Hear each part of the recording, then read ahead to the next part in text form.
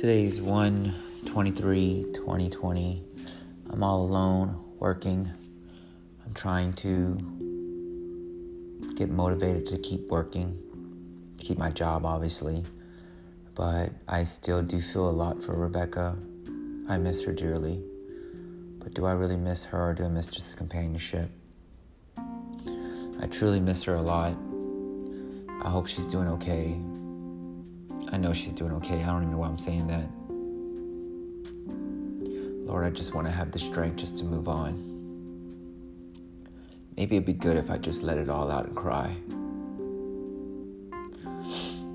It's just better crying alone than actually to cry in front of anybody else. Like,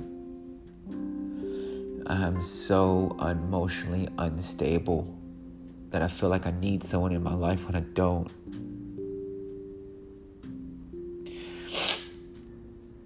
I just want to get better. I'm pretty sad how everything handled out. But,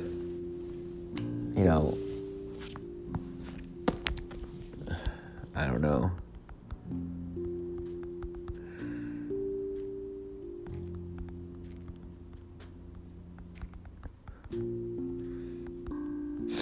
I don't know what to do.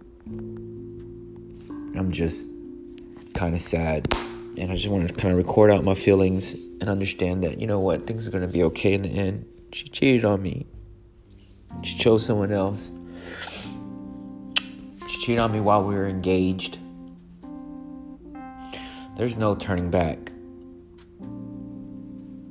I'm not going to be alone. I will find somebody.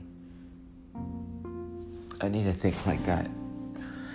I do have a good career. I have a great job. I'm making moves. I have something, side venture, some side future that's going on. And I could spend my time focusing on that. I'm going to try my best and keep moving forward. I hope anybody that hears this, if you are feeling the same way, sometimes when we lead each other, be good. I'm out. Thanks.